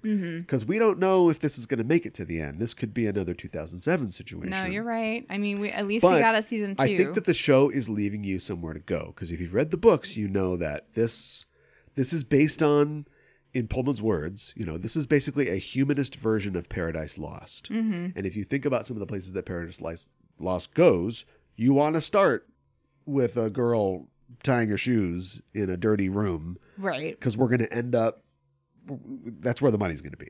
Right. And I think, that we start with Lyra, who's super adventurous and courageous. And a bit of a fibber. She is. But she, she's somebody that you want to follow and you genuinely care about. Yeah. I think. And you want to see her grow, and she does as the story progresses. So, I think she's a very interesting protagonist. And somebody that you want to follow. Yeah. And definitely this actress who, I hope she doesn't do that thing. I call it Portmaning. Where she grows up and then it's like, oh, okay, I'll just be in a movie. It's like, you were such a good actor. I know, as a child. Now you're just, what happened? Yeah, I hear ya. I hope she doesn't do that either. Oh, she's playing Jackie Kennedy? Perfect. Right. This is the White House. It's like, perfect. Wow. That's unkind. But anyway, so let's dig into it here. We've talked a little bit about the series. I know that you're not like fully familiar with it, but I think you're starting to get the idea at this point, right? Yeah, I think so. And so you got this guy, Philip Pullman, and he's obsessed with religion, I think. Yeah. I think that's a fair statement. I won't get into his full background, but he is an accomplished guy and went to Oxford himself. That's a lot of the first book is based in and around Oxford and some of his experiences there. And he's had an interesting life. He's somebody who I think, even when I was reading Paradise Lost at a Christian college, as an evangelical university, we were already looking at the sort of humanist interpretation of Paradise Lost, which is to say that you can't follow Satan for like 10 out of 12 books in this thing and not see him as the hero and the main character. Right. And the idea of, American society, even Western society, loves people that go out there, loves rebels, loves people that throw it on the line, anti-heroes, and like Satan, looked at from a certain perspective, is that. Now, Paradise Lost paints his rebellion, in the Christian tradition as a great tragedy and God as the ultimate authority. And Philip Pullman decided to look at it from a different perspective, which is, what if you praised that rebellion the way that we do in Western society? And what if God, instead of a loving, power, was just an empty figurehead, basically? And that's polar bears, and you got a story. Right. And so that's sort of like how he approaches this thing. It is it's an allegory, it's supposed to be didactic in that way. He also wrote a fictionalized account of the life of Christ called The Good Man Jesus and the Scoundrel Christ, where Jesus is literally two people. They're like brothers. Sure. Jesus and Christ. And like, depending on who you're getting that day is like the different sort of versions or expressions that we see of Christ in the Bible. Okay, interesting. Yeah. Christopher Hitchens loved it. So that tells you everything you need to know about who is backing this guy up. So he wrote this series in the mid-90s. He's actually written a new trilogy, the second book of which came out last month, which is, the first book was a prequel, but the second book actually goes past the events of the trilogy and sort of picks up. So it moves around a lot. He's also done a lot of interesting side material for the series. He wrote like a side quill after the third book came out. He's done like one-shot audio dramas. Interesting. And like games and like art books. Sure. Like, without actually moving the story forward, he's like continued to make money, but also paint in the edges of the sort of world. I kind of feel like this is a world that you could do kind of like a D&D type campaign in, and just kind of explore all the elements that are there. Let's see, you've got Magister, Egyptian, right. Scholar, and Urchin. And those are your character classes or something? Right. Maybe you need to do a little bit more. Polar bear, of course. Balloon guy, and a witch. Yeah, okay. You might be able to. Yeah. Maybe not. A couple more source books. Yeah, okay. It's like in the very first West End source book for Star Wars, there was no extra material, which is hilarious because there was, 9 whole hours of material. Right. But the only character classes were like recognizable things. So you could either be like a failed Jedi like Obi-Wan. You could be a brash pilot like Han Solo. No, because there's Scoundrel. That's Han Solo. So brash pilot would be like Luke or Wedge. Okay. Minus the force powers with Luke. And then there was like Ewok. What? You could be a droid or you could be an Ewok. Wow. Yeah, that's kind of like... I mean, I love Ewoks, but I think I'm kind of in the minority. Because lots of people start are rolling like... up your character. Why are these teddy bears like fighting and stuff like that, But... So this... And our premise is kind of shot just based on what we're doing here, because Philip Pullman like literally created these things to make a point. Yeah. Now, I'm not saying that every artist or writer in any generation doesn't sit down and do something for a point. That's what we're going to talk about. But after a long ass tradition of what we're going to talk about, he said, I want to do this. And I want everybody to know that that I'm doing this. Mm-hmm. I know I'm going to get... People are going to try to ban these things. They're going to interview me. I'm going to wear a shirt that says Pontius Pilate on it instead of Kunta Kinte. Right. And I'm going to be very confrontational in a nice British way about what I'm trying to say. Yeah. What I want to know is what was going on with like C.S. Lewis is like, I'm going to make 7 books, an entire mythology that is just clearly just Christ-based. It's all Christian. the lion is Jesus. He dies and comes back to life. We get it. Right. And just ram this down people's throats, and people are going to be like, yeah, cool. Right. Exactly. Chronicles of Narnia. Yeah. What? I mean, that's the first thing I can think of. That and like the Lord of the Rings, which is Tolkien has said is his attempt to not like to start a religion or anything, but like to create a mythology for Britain and the British people. Right. Like life on the British Isles is just a succession of people showing up and going, hey, it's ours now. Hey, it's ours now. Hey, it's ours now. In French, oh, it's ours now. Like, it's just, there is no real, who are the British people other than just like Picts and Scots, I guess. And so he wanted to give the entire sort of island and all the peoples like a mythology, a tradition. Right. Not to like literally like worship it or something, but just to like, hey, what do you think about this? Right. We got elves, we got trolls, we got all the stuff. This is a cultural touchstone. And Pullman specifically criticized the both of them, Lewis for all of his proselytizing, and also his like misogyny, which I guess I never thought about. Huh. Yeah, I mean, I guess there are female characters in the Chronicles of Narnia. What? But maybe they don't get to do as much as the boy characters. It's been so long since I read. I know in like the last battle, like I can't remember but like the original girls don't care about Narnia anymore because they like makeup and boys instead. Wow. I don't know. That's kind of. It's not that close of a read. The main bad guy in the first one is literally like a woman in power who is trying to. I guess she just wants to control everything, but yeah, we got to get her out of there and get the the patriarchal lion back in charge of the forest and everything. Right. So I don't know. And then he criticizes Tolkien because he said specifically Tolkien is not interested in the interactions between human beings, only like maps and songs and poems and things like that. And it's that's harsh, but it's hard to argue. Yeah, I mean there are a lot of songs and there are a lot of maps. So, but I kind of feel like a lot of people, at least the maps thing, has, when they write their own fantasy or sci-fi stuff, there's a lot of maps involved, I feel like. And maybe Tolkien kind of set the tone for that. I don't know. Well, Tolkien and Lewis set the tone for a lot of things, which we'll get into. When we think about children's fantasy, like what are we talking about?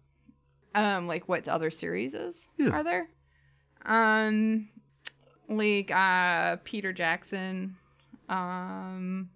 Percy Jackson, not Peter Jackson. Percy Jackson. Probably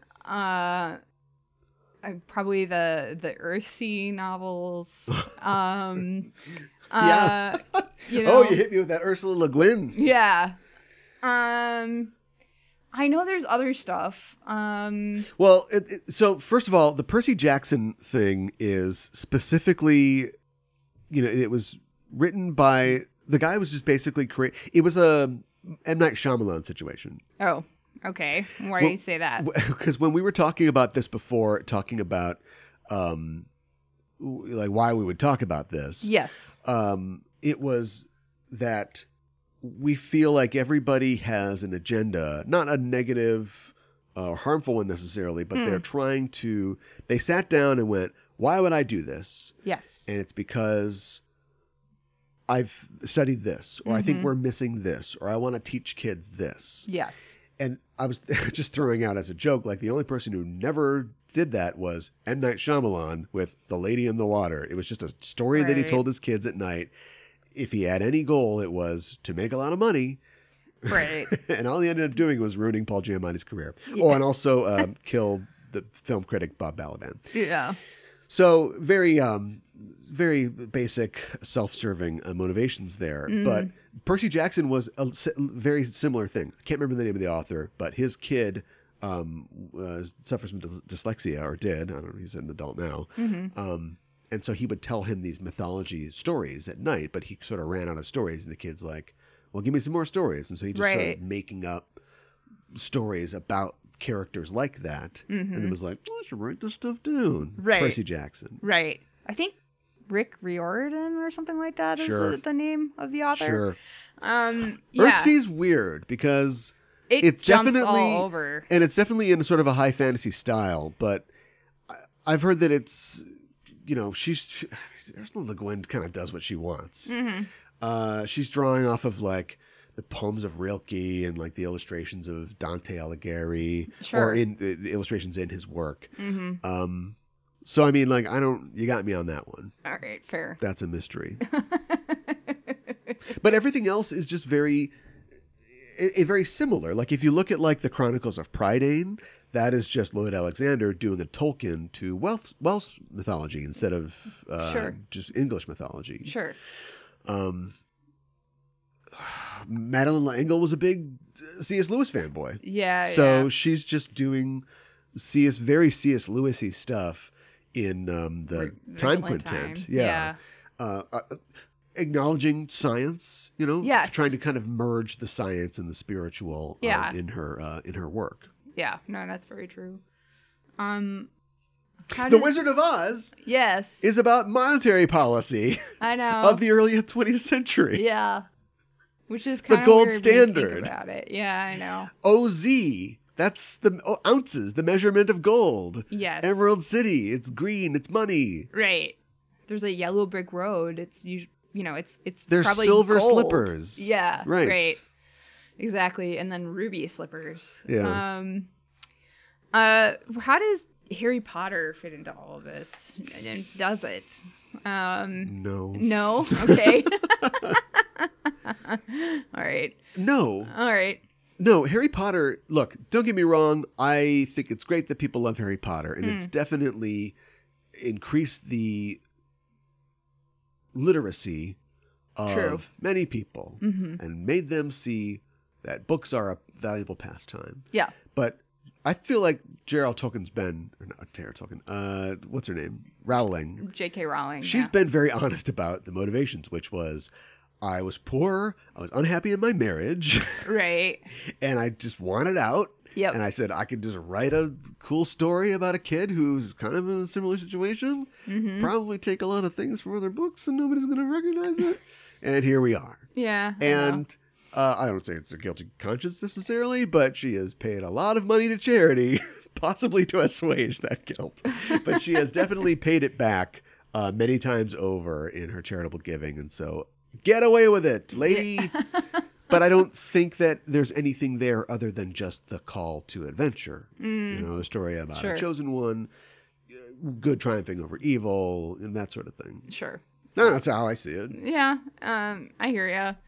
I think it's interesting that something like The Hunger Games was inspired, probably similar circumstances, but also from Theseus and the Minotaur.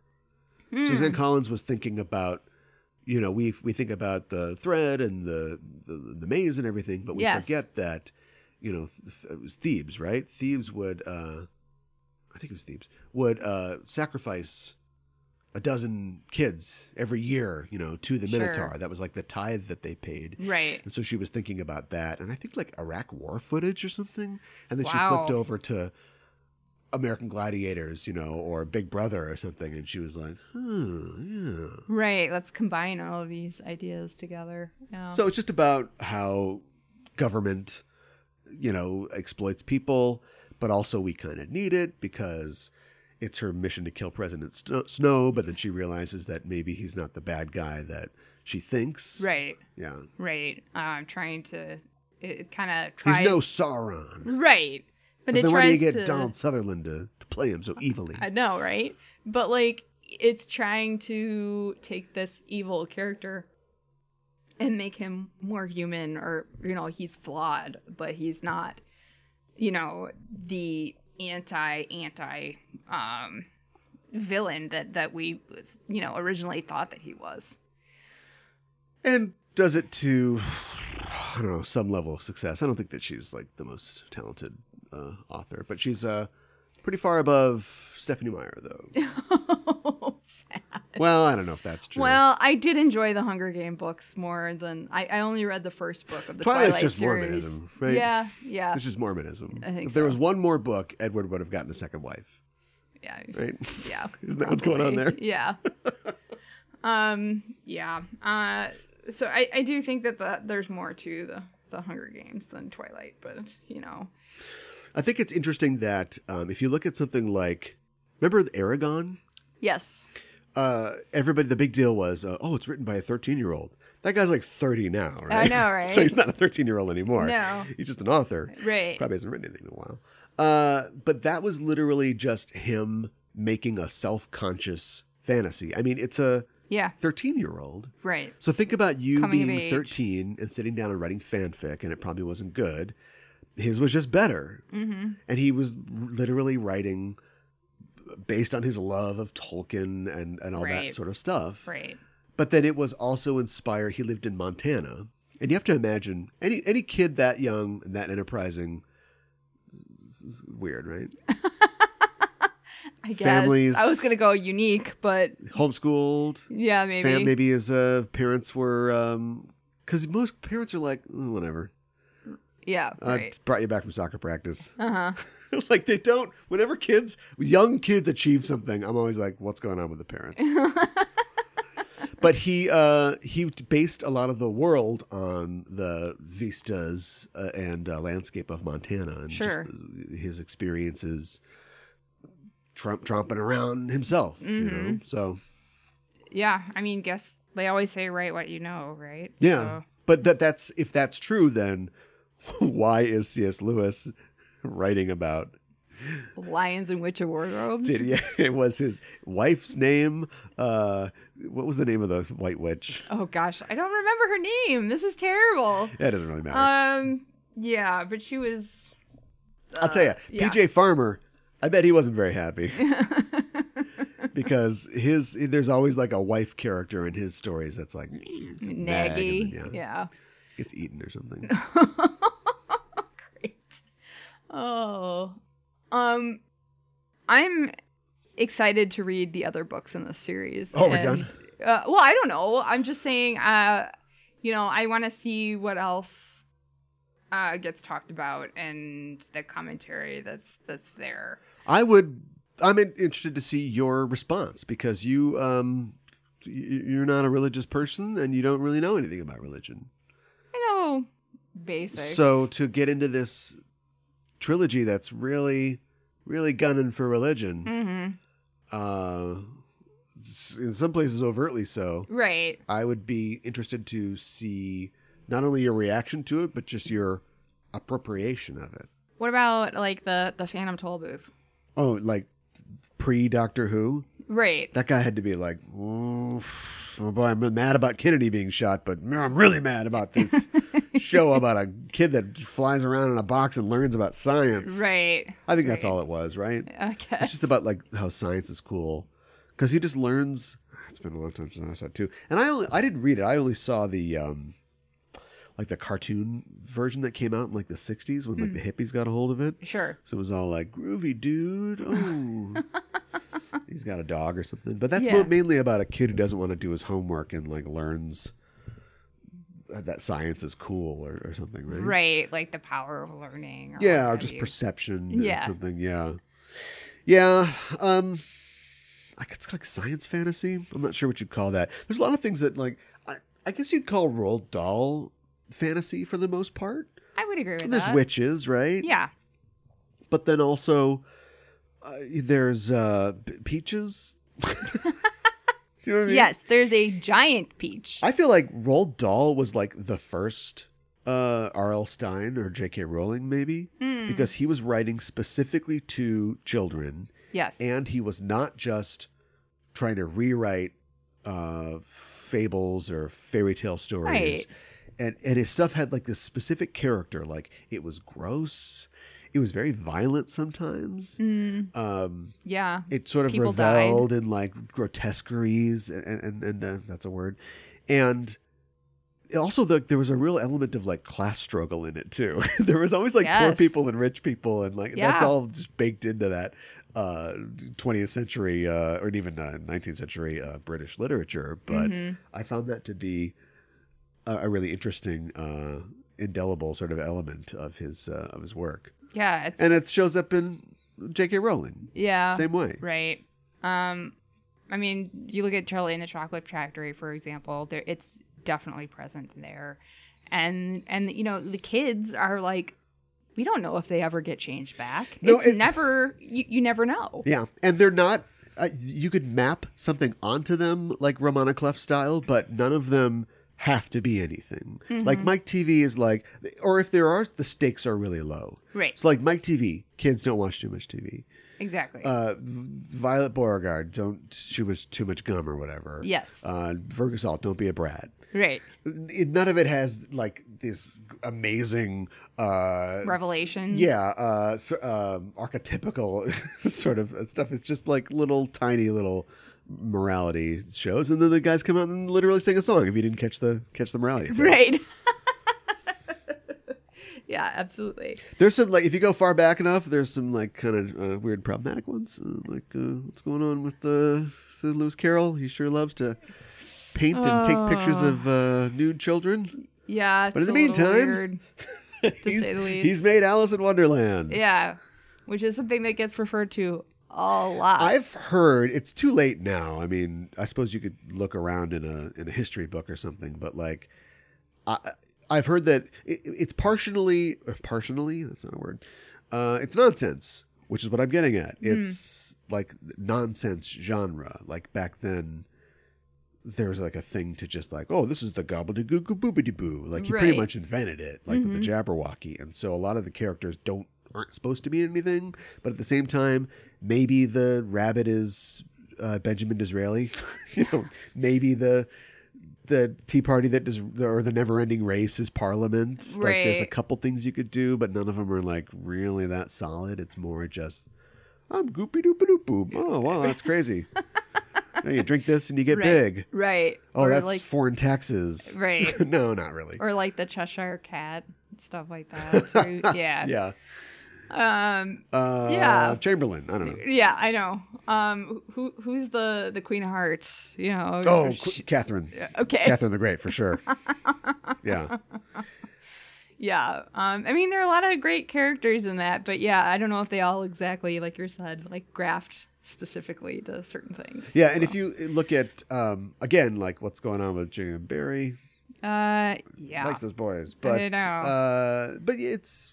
But Peter Pan is just like tragic. It's just It is. It's really a story of like existential tragedy. Like one of the first lines, if not the first line, is like, all boys except for one grow up. Mm-hmm. Right? Yeah. So it's just about this character who, is a heroic, but is also arrested and refuses to grow up. Right. And depending on like what version of the story it is, like once he solves all the problems, and it's like, okay, well, you got to grow up now. Right.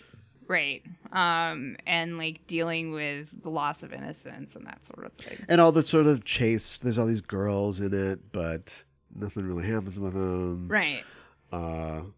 Isn't like it's a stage play, right? So like the actor that plays Wendy's father usually plays Hook as well. Oh, I didn't realize that. Okay. Which is not just, it's economical, but it's also maybe like a suggestion of kind of not Oedipal, but like a father figure type thing. The symbolism of. Right. Like the father kind of disciplining. It's all like kids. sex, but it's like really, really, really removed. Yes. It's sex, but it's not really sex. Right.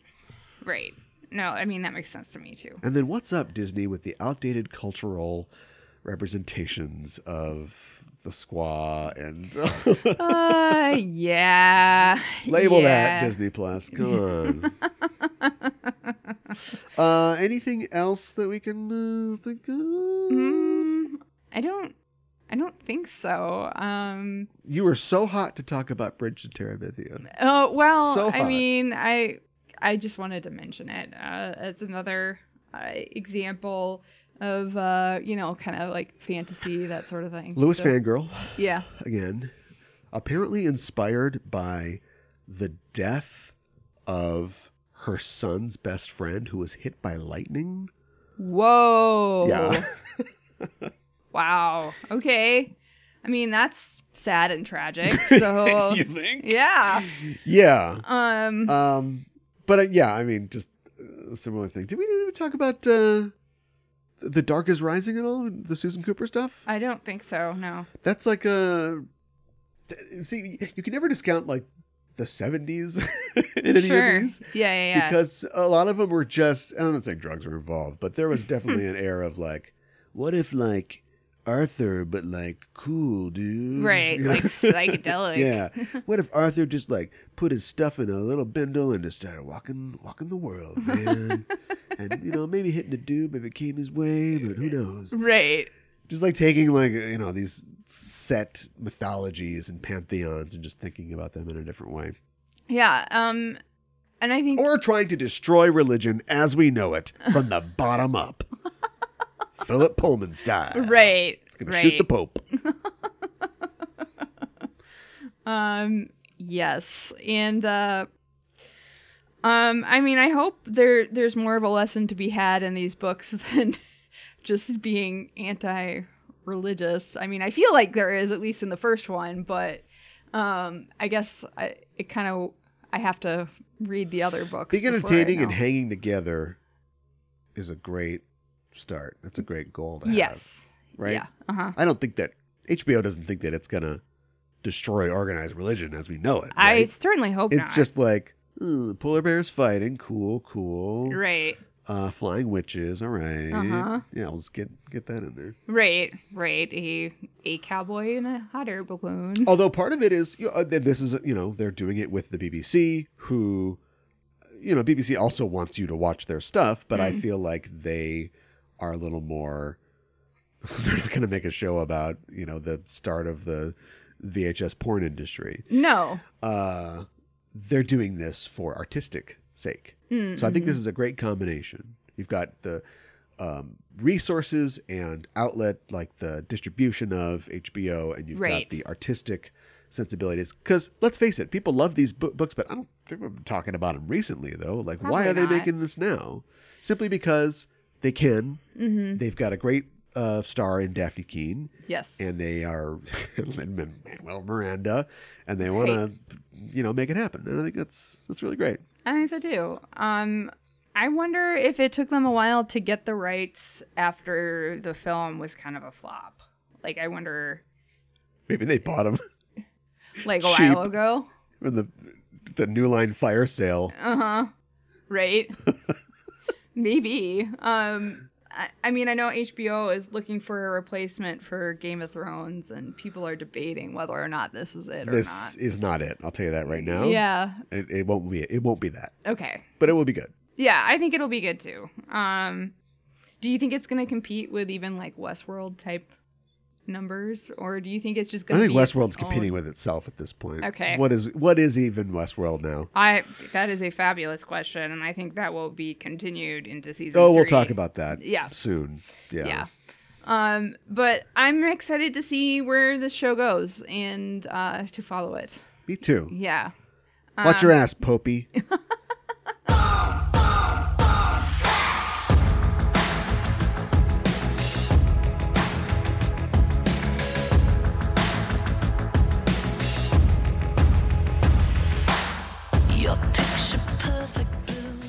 So anyway, we'll definitely revisit this as we go forward, as more come out. Mm-hmm. And I hope that it continues to get renewed. Yeah, me too. I hope we get to see the third book as the story unfolds.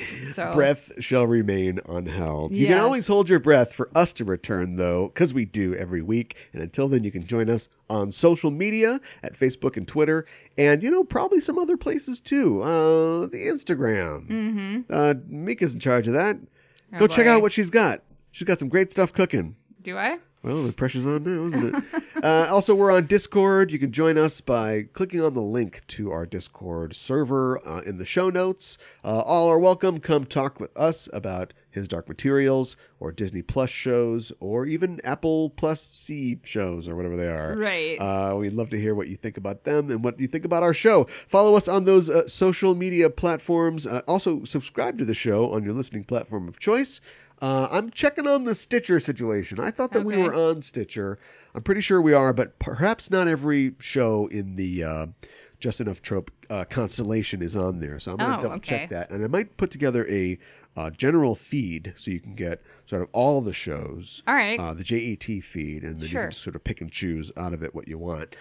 So look for that. But otherwise, just check out Apple Podcasts and all the usual places. Subscribe to us so you can get the show as soon as it's done. Give us a review and give us a rating at the very least, because that's how those computers know that we're doing a good job. So I'd appreciate it if you give us 5 golden compasses. There you go. Which are not round devices for telling which way north is. Right. They are 2 stick devices that are used for Maps. inscribing circles. Yes. Circle shapes. Yes. Generally on maps. But Americans are dumb and they don't get that. So it's a compass, everybody. Get your compasses out. So forget about that and give us 5 stars instead. We'll be back next week to talk about something else. And until then, we're signing off. I'm your host, Caliban. I'm your co-host, Mikan Hana. Keep the geek fires burning.